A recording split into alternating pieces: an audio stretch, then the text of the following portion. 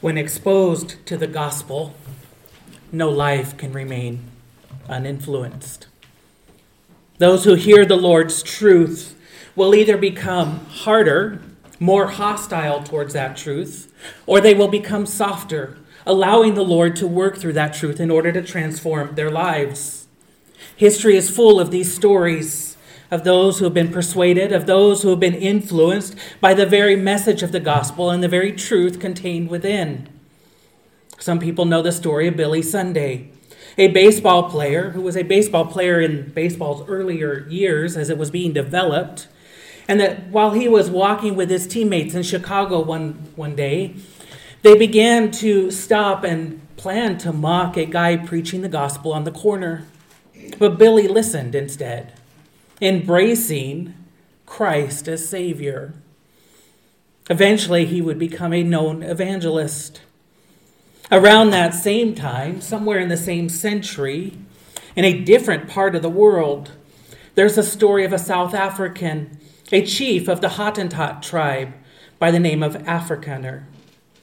He intimidated the people around him with his viciousness. One of those who was intimidated was the governor of Cape Town, who offered a large reward if somebody would bring Afrikaner to him, dead or alive. But then Robert Moffat came, a Scottish missionary, and he came into the land, and the very first convert that he had was this chief, Afrikaner. The story of the Lord's work is known throughout the world. And throughout the world, and though time may abound, we see them or hear of them all over the place. Some of them are more known than others. Others just remain unknown except to those who they impacted. Recorded for us is perhaps the most well-known testimony, that of the Apostle Paul. And it is his testimony that we look to this morning. And so I invite you to take your Bibles and turn with me to the book of 1 Timothy. 1 Timothy chapter 1 as we continue on, and I want to bring to you a message I've titled A Glorious Salvation, the testimony of Paul. So please stand for the reading of God's word. 1 Timothy chapter 1, beginning in verse 12. I thank him who has given me strength, Christ Jesus our Lord, because he judged me faithful, appointing me to his service, though formerly I was a blasphemer, persecutor, and insolent opponent. But I received mercy because I had acted ignorantly in unbelief, and the grace of our Lord overflowed for me with the faith and love that are in Christ Jesus. Verse 15. The saying is trustworthy and deserving of full acceptance, that Christ Jesus came into the world to save sinners, of whom I am the foremost. But I received mercy for this reason, that in me, as the foremost, Jesus Christ might display his perfect patience as an example to those who were to believe in him for eternal life. To the King of the ages, immortal, invisible, the only God, be honor and glory forever and ever. Amen. You may be seated.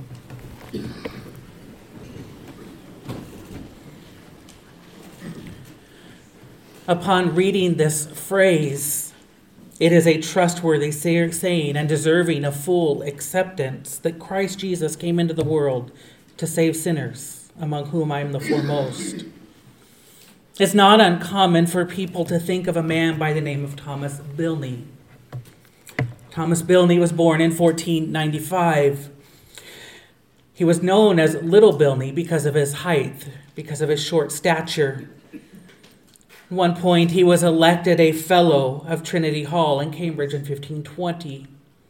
According to his very own testimony, his study and his ordination really failed to bring him the peace that he desired until he began to read the Latin translation of the Bible, the Latin translation, specifically the Greek New Testament.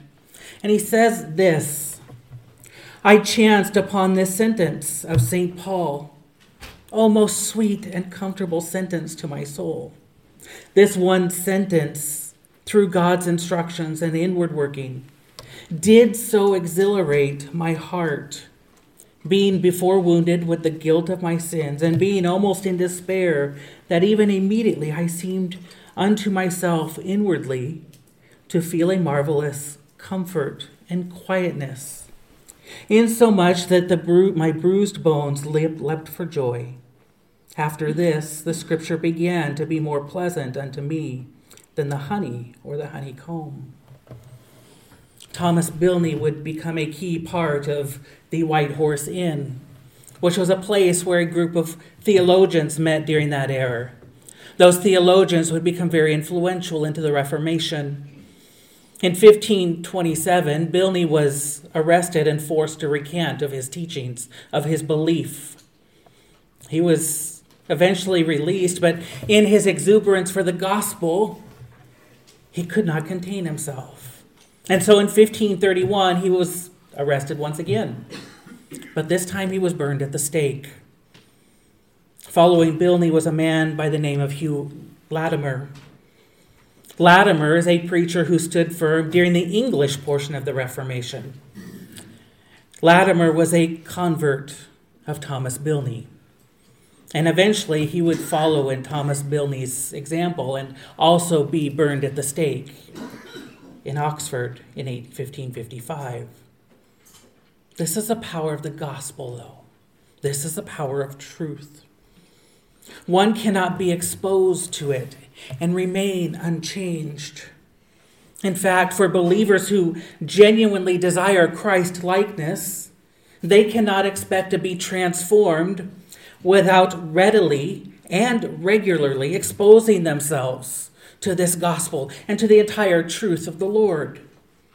We see that in the Apostle Paul this morning. Paul willingly exposes his true nature to readers. He never hides the fact that he was a sinner. But Paul also does something very important here. He never excuses his sin either. Too frequently, believers fall into this excuse. They say, I'm a sinner, and that's just how things are until I get to heaven. There is a reality in that, in which indeed we are tainted by sin, and we're always going to be battling that until glorification. But also, that doesn't become an excuse to become complacent, as many people will. Quite the contrary, actually. For someone like Paul, we see this. It actually causes him to pursue righteousness even more, knowing that he is a sinner who will not be perfected until his arrival in heaven. Paul doesn't become complacent and say, well, that's just how it is. Paul actually then begins to fight harder for his holiness, putting things into place to guard his heart and to guard his mind, knowing that full well the days in which he lives and we live now are evil. He doesn't say, I am a sinner, and so that's just how things will be. He actually shows an attitude of, I know that my natural inclination is to sin, and therefore I'm going to do all that I can to guard against that. He does this by regularly exposing himself to the gospel. He reminds himself of who he is. He reminds himself of who Christ is. And he reminds himself of what Christ has done. And that's what we see in our text this morning. We see the testimony of Paul, and it then reminds us of our own need to be exposed to this truth, to be exposed to the gospel of our Lord. Our text here begins, the saying is trustworthy and deserving of full acceptance. This is the first of 5 times that this sentence or this saying will show up in all of Scripture. And every time it shows up, it is in the pastoral epistles. 1 Timothy, 2 Timothy, and the book of Titus. This phrase captures our attention. Upon hearing it, our ears should perk up, noting that something important is probably about to be said. And so we should probably pay attention. It points us to the reliability of Scripture also, suggesting to us that something that is about to be said is going to stand firm. When the world throws the best of its attacks to undermine the truthfulness of truth, this word, this truth will stand firm. They will stand firm when professing believers misinterpret, misunderstand, or misuse this word. They will always have ultimate victory because truth always gets the last word, even if that last word is delayed. In the last days, when Satan musters up the greatest army that he can find, it is the word that provides ultimate victory. It is the word that we see in Revelation that slays all of God's enemies simply by their power, simply by being spoken. Their power is seen through their ability to transform lives. They are trustworthy, deserving of full acceptance, because in the case, at least in our text here, they contain salvation. They contain the gospel. In just 8 Greek words, Paul does a masterful job of summarizing the gospel. Christ Jesus came into the world to save sinners, of whom I am the foremost. These words needed to happen. Christ Jesus came into the world. They needed to happen because the world stands condemned without the coming of Christ. John speaks of this in his gospel in chapter 3. For God did not send his Son into the world to condemn the world, but in order that the world might be saved through him. Whoever believes in him is not condemned, but whoever does not believe is condemned already, because he has not believed in the name of the only Son of God. The world stands condemned without Christ. And so as Christ himself says, he came into the world to save sinners. Matthew 9:13, go and learn what this means. I desire mercy and not sacrifice. For I came not to call the righteous, but sinners. Mark 2:17, those who are well have no need of a physician, but those who are sick. I came not to call the righteous, but sinners. And finally, Luke 5:32, I have not come to call the righteous, but sinners to repentance. And of these sinners, Paul stands chief among them all. And so I want you to note first Paul's substantial sin. Paul's substantial sin. Together, all of 1 Timothy 1, verse 15 reads, the saying is trustworthy and deserving of full acceptance, that Christ Jesus came into the world to save sinners, of whom I am the foremost. Beginning all the way back in verse 12, the Apostle Paul begins to get extremely personal. He begins to discuss exactly who he is. He really gets very brutal in his assessment about who he is. Verse 13, it says, formerly I was a blasphemer, a persecutor, an insolent or violent opponent. And we get the impression that Paul doesn't write these words flippantly. It's easy to do that with sin. Sin makes us uncomfortable, and so we tend to pass over it quickly. We don't want to talk about it. Even when we do acknowledge it, we try to keep it very light. Oh yeah, I sinned. I lusted. I mocked. I skipped church. I'm selfish. Whatever it may be. But then we quickly move on to the next thing. And we never sit long enough for that weight of sin to convict us. But Paul never does that. And he doesn't soften the language. There is no denying the severity of Paul's sin, as we saw last week. When we see Paul as he was a violent man in words and in deeds. And we cannot and should not be anything but appalled. Even now, even centuries later, we look upon these words and stand appalled at who Paul was. Paul doesn't deny this. He writes to the Corinthians, we read it this morning, I am the least of the apostles. I'm unworthy to be called an apostle because I persecuted the church of God. That leads him to this conclusion in verse 15. Christ Jesus came into the world to save sinners, of whom I am the foremost. He calls himself the foremost of all sinners. Literally, he's writing, among all sinners, I have the first place. By his sin, Paul may not literally be the worst of sinners, but he is certainly the most prominent throughout all of history. And his sins are certainly inexcusable, as they are for anyone. Paul's not writing in a hyperbole here. He's not trying to exaggerate the extent of his sin or trying to show some sort of false humility. By how he consistently speaks of himself in this way, by never hiding who he was, he's really expressing a genuine conviction. That conviction is seen here when we realize that Paul's writing in the present tense. He says, I've already been shown mercy. It's already been granted to me. He says that both in the verse prior and the verse after our text in verse 15. I have received mercy. It's already been granted to him.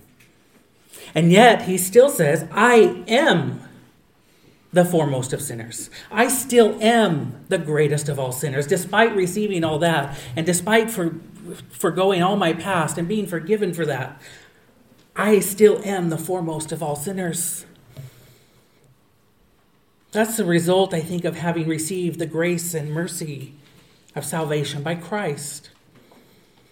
When we obtain forgiveness from the Lord and begin to compare ourselves to the righteousness of Christ, we begin to see exactly what we've been forgiven of. And the only conclusion we can come to is, I am the chief of sinners. That's what happens when we are conscious of the divine holiness, that we become convicted by who we are. That's what happens to Paul. He's like Isaiah, who, when confronted by the Lord and seeing who the Lord is and who he is himself, Isaiah says, woe is me, for I am lost, for I am a man of unclean lips, and I dwell in the midst of a people of unclean lips. For my eyes have seen the King, the Lord of hosts. The thing about Paul, or the thing about Isaiah, or any other person is their weaknesses are our weaknesses. Paul's sins were many. They were atrocious. And we can look on them and condemn them and say those were awful. But the reality is, it's the same sins that you and I deal with. I know that because 1 Corinthians 10:13 tells us that's the case. It says, no temptation has overtaken you that is not common to man. We tend to think about how things are. We lament the state of our society right now. But like Ecclesiastes says, there's nothing new under the sun. We look at Paul and we say, we really need to be like him. But then we get discouraged because we see Paul and we're overwhelmed by just how Christ-like he is. But see, the thing is, we're already like Paul. It's not just an example of who we should be that we see in Paul. Paul is an example of who we already are. Who we are as sinners. He's not just an example of who we should be in holiness. Paul is an example of who we already are in sinfulness. But that should bring us great encouragement. Because the Lord helped Paul overcome that. That's why we have this testimony here. And if the Lord can help Paul, that means the Lord is sufficient to help any of us in our sins. I want to share with you a story and ask your forgiveness in case I've already shared it. I'm at that age in which I have the same stories over and over, and I forget who I've told them to. It's kind of like a lot of people. We have our favorites and we share them with people, but we forget who's heard them, so we repeat them. I may be doing that here. But I have a friend who was really, really struggling through some major issues. And one night after a church meeting, he was sharing with me in the parking lot, lamented how awful of a sinner he was. Even saying, I'm really the chief of all sinners. He adopted Paul's phrase here. In an effort to comfort him, I said, you can't really say that. And his response was quite simple. Yeah, you're right, I can't. But I know this. If I was the only person on earth, Christ still would have had to die Ignatius had a similar attitude, saying like Paul, he called himself the least of the faithful. And then he tells his own local church, I am not worthy to be called a member of the Syrian church. Our sins may be manifested differently, especially compared to Paul. We're probably not out there, most of us, I hope, with violent attacks against other people and persecuting.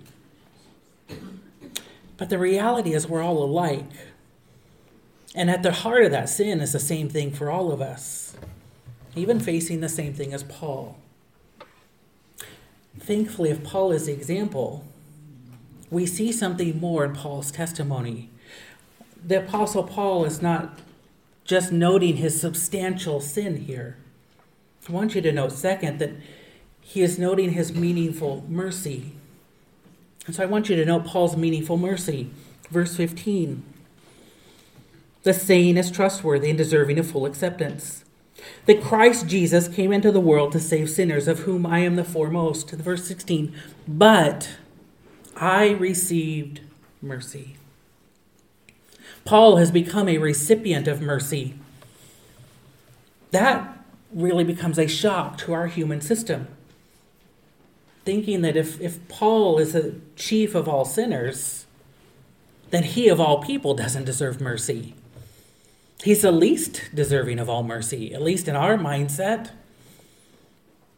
The act of mercy on those who deserve it seem really contrary to reason. But there's a story of a mother who pleaded before Napoleon on behalf of her son. And truthfully, I don't remember what her son was condemned or convicted of doing. But she was seeking pardon for her son, and Napoleon replied that the young man had committed whatever offense it was twice, and then said, justice demands death. And the mother responded, I'm not asking for justice, I'm asking for mercy. And then he said, but your son does not deserve mercy. And her response was, if it was deserved, it wouldn't be mercy. That's the point. If we deserved it, it would not be mercy. Paul shares his own unworthiness to the Corinthians. We just read that verse 9 of chapter 15. For I am the least of the apostles, unworthy to be called an apostle because I persecuted the church of God. But then he goes on to say in the next verse, but by the grace of God, I am what I am. And his grace towards me was not in vain. Paul, of all people, has little claim to God's mercy. But that is exactly why Christ came. And that's why this is so meaningful here. We know and we often quote John 3:16, for God so loved the world that he gave his only begotten Son. For whoever shall believe in him shall not perish but have everlasting life. But then following that comes the next verses that we also read earlier. And they're just full of theological richness that point us to Christ. They say, for God did not send his Son into the world to condemn the world, but in order that the world might be saved through him. Whoever believes in him is not condemned, but whoever does not believe in him is condemned already. What Paul writes in 1 Timothy 1:15 and 16 is just a summarization of those very words from John. Except now Paul is taking those words and he's applying them personally to himself, saying that Christ came in the world to save sinners, and he is that sinner who needed it the most. But overcoming sin is possible. There's no need to live life in that substantial sin. So how is that possible? In the words of Christ, Jesus coming into the world to save sinners. That's our answer in our text. Those simple words, Christ Jesus came into the world to save sinners. It comes with this incredible theology. This theology of the incarnation and this theology of redemption. And so don't miss this here, because for salvation both are needed. If you look at the text in your Bibles, what does it say? Christ came into the world. First, that shows Christ's preexistence. Life didn't begin at birth for him. Somewhere, Christ has already existed. It's just that now through birth, he is physically entering the world.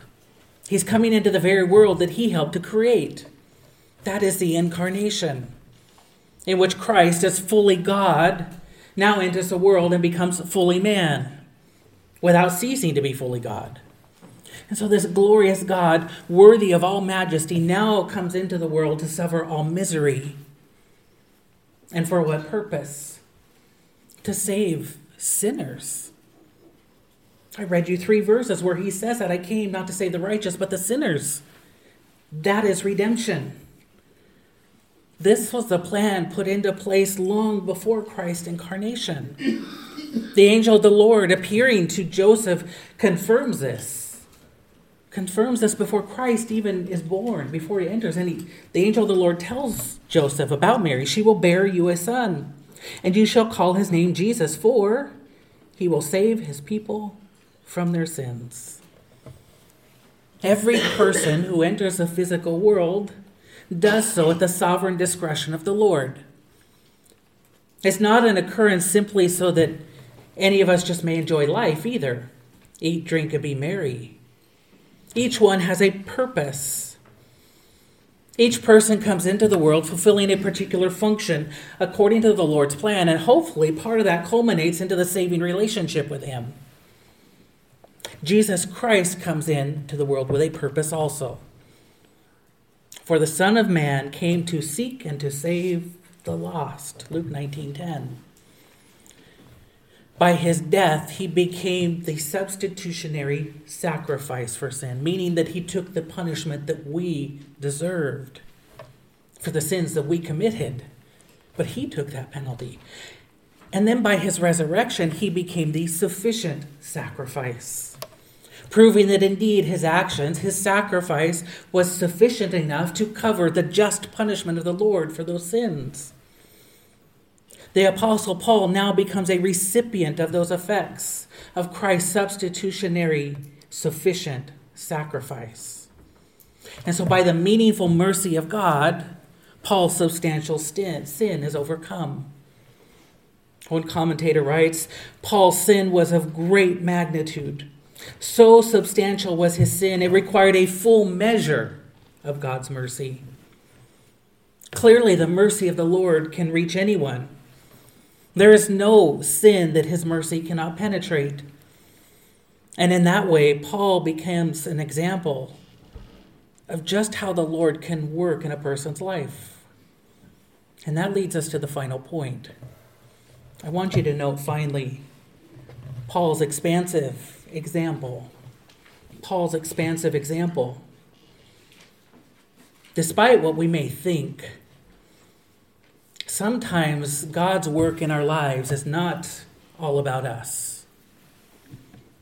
In times of goodness, we may say, oh, how the Lord has blessed me. And in times of trial, we say, oh, how the Lord is doing this to me. You see, but not everything is about me. The Lord's work in our lives sometimes is to impact others. We see that in the story of Joseph, who was sold into slavery and then later was imprisoned for attempting adultery with Potiphar's wife. Though Joseph was guilty of none of that. He's guilty of nothing. Certainly we can say such moments build godly character as we see. But that story is clearly not about Joseph. The story was a means for the Lord to accomplish his purposes by making an example of Joseph. Job follows this as well. But with Joseph, he's later placed into leadership. And even if the story isn't solely about Joseph, we see that God is at work, both using it to convict Joseph's brothers of their sin and providing a way to save the entire nation of Israel in times of famine. God's work has a purpose, but sometimes that purpose is not always about us. And that's the case for Paul here. The purpose of Paul's substantial sin and the meaningful mercy that he received They're not just about Paul. Oh, thank the Lord he receives that blessing. It's also about the greater story of redemption. He writes, I received mercy for this reason, that in me, as a foremost, Jesus Christ might display his perfect patience as an example to those who were to believe in him for eternal life. As one person words it, Paul was a means for God to make a spectacle of his very own goodness. By looking at God's pardon to Paul, there can be no doubting the work of God, God's mercy, and the work of Christ. Paul becomes God's example. The sufficiency of his work. In that text of verse 16, it shows three ways then in which Paul becomes an example. First, he's an example of the Lord's patience. I received mercy for this reason, that in me, as the foremost, Jesus might display his perfect patience. The fact that the Lord does not immediately punish sins is an expression of patience. Though any person deserves the Lord's wrath at any given moment, God not only allows first for time for repentance, but he allows second a permanent way to overcome those sins and for forgiveness to be meted out. It's described in Romans chapter 3, verses 25 and 26 in this way.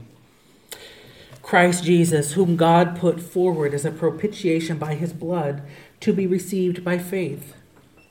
This was to show God's righteousness, because his divine forbearance, his patience, he had passed over former sins.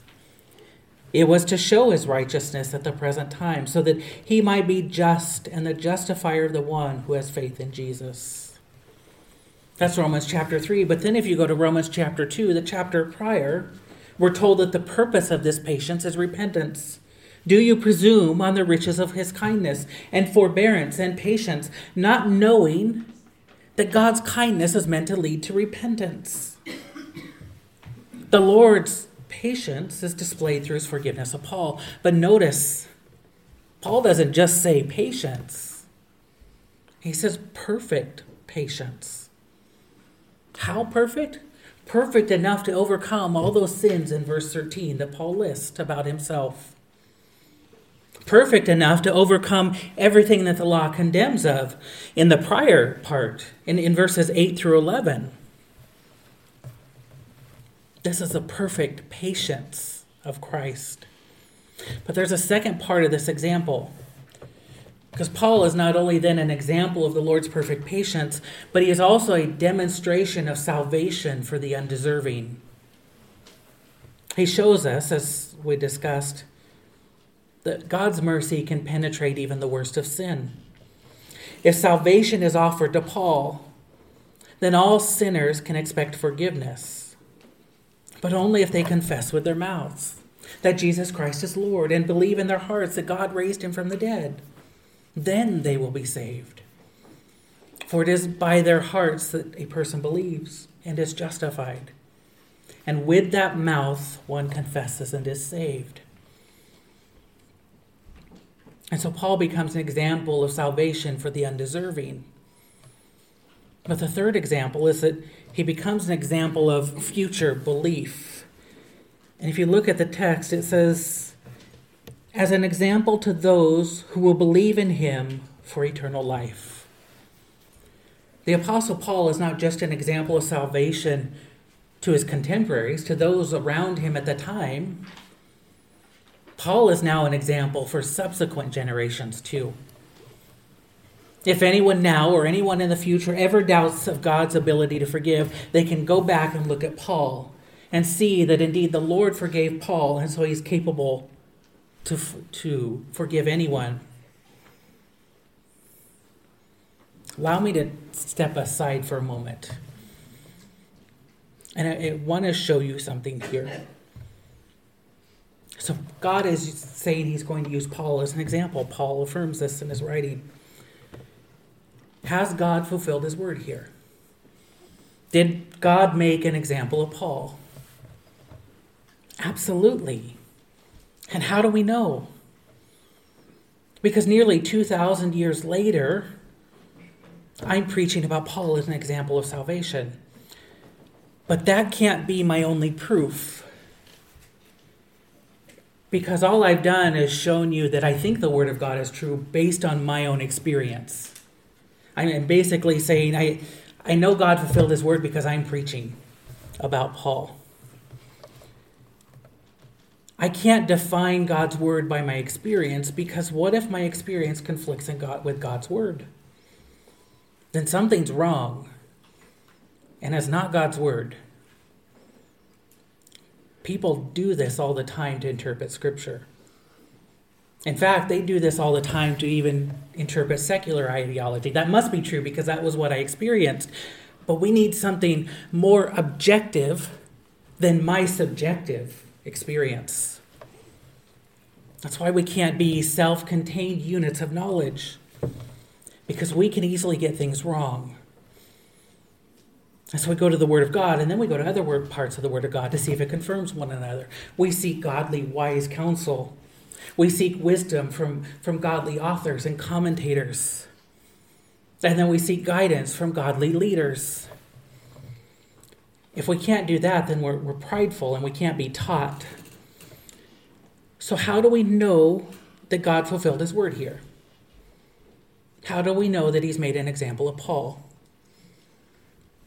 Because it shows to be true throughout all of history. Not just by me preaching once, but there's now a pattern of Paul being set before people as an example since his martyrdom in the AD 60s. Each generation has spoken of Paul, to the point that even today, Paul is still used as an example of God's perfect plan and perfect patience. And Paul is still used as an example of undeserving forgiveness. Again, not just by me preaching about him here one time, but by the fact that Christians have used him as an example all throughout history. That then points us to something else. Not only can we not define the Word by our experiences, but that tells us something very important. If we see that the Lord has fulfilled this Word, that tells us that the Word of God is reliable. That all that God will say, when He says He will do something, it will come to pass. It may not be in the moment, it may be in the future. So all of Scripture, from Genesis to Revelation, now becomes reliable and trustworthy. Paul's testimony, his expansive example, he's showing salvation is possible for everybody throughout history now. And that's where a heavenly mindset of Colossians 3:1 becomes critical, because then it takes us to the work of God. And it helps us to see that the work of God has consequences in my life. And that the work of God, though, may not just impact my life, it may be being used to impact other people's lives. Paul's story is probably not one that we would have scripted as we see it. In fact, I think in today's culture, most people would have looked at Paul and tried to run up to him and try to correct his self-esteem. But self-esteem isn't even a biblical concept. But I think that's what most people would focus on. They'd probably try to comfort Paul and say, Paul, you're not that bad. You're okay. But when they do that, they're actually undermining the work of God. Because what we see is the work of God was for Paul to be made an example of. And so by saying, Paul, you're not that bad, they're kind of saying, well, God's work here isn't important. Paul is saying, yes, I am that awful. My sin is substantial, and my sin is so substantial that I needed this meaningful, magnificent mercy of God. Nothing else could be effective on that sin. And in showing how awful that was and how great God's mercy is, God will use me to be an example to all people. None of us will probably be used in the same way as Paul, and that's okay. But Paul does show us that every testimony has a purpose. Some testimonies are more extreme than others. Some testimonies are more dramatic than others. But each testimony is critical to God's plan, critical to a specific purpose. It doesn't matter the story. It doesn't matter the people. Each testimony has a purpose, though, to point to the very person who authored that testimony, God. Each story of salvation is meant to be a story that magnifies the greatness of God by showing us the destruction of the sinfulness of man. And such a story comes from being exposed thoroughly to the gospel and fighting for holiness.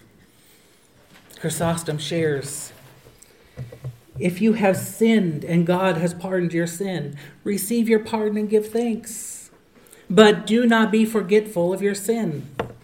It is not that you should fret over the thought of it, but you may school your soul, not to grow lax or relapse again into the same snares. This is what Paul did, not hiding his actions as a blasphemer, persecutor, and injurer. It's as if Paul is saying, let the life of your servant be openly exposed, so that the loving kindness of the Lord might be all the more apparent.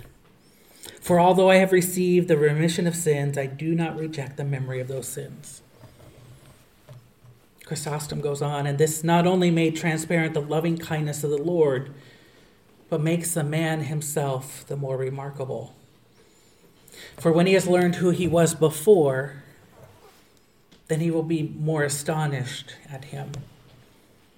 When you see that he came to be out of what he was, then you will commend him the more. So indeed, if we've greatly sinned, then each of us, upon being changed, will hope more and more to see God. Actually, we'll talk about that next week. And such an example comforts those who are in despair and causes them to again stand tall in Christ. And so we must continue to expose ourselves to the gospel, seeing who we truly are in order to see who he truly is. Let's pray.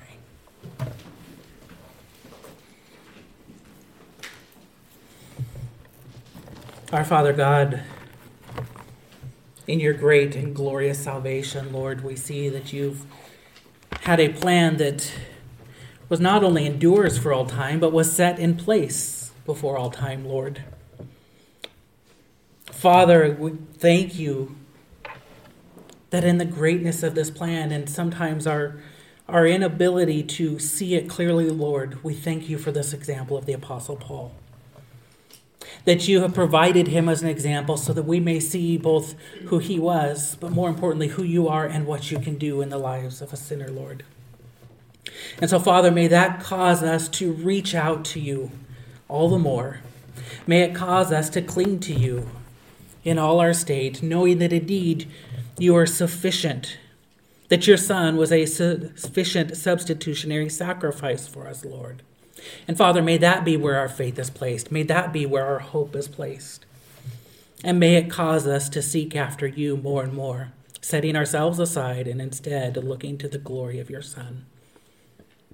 It is in your holy and precious name we pray. Amen.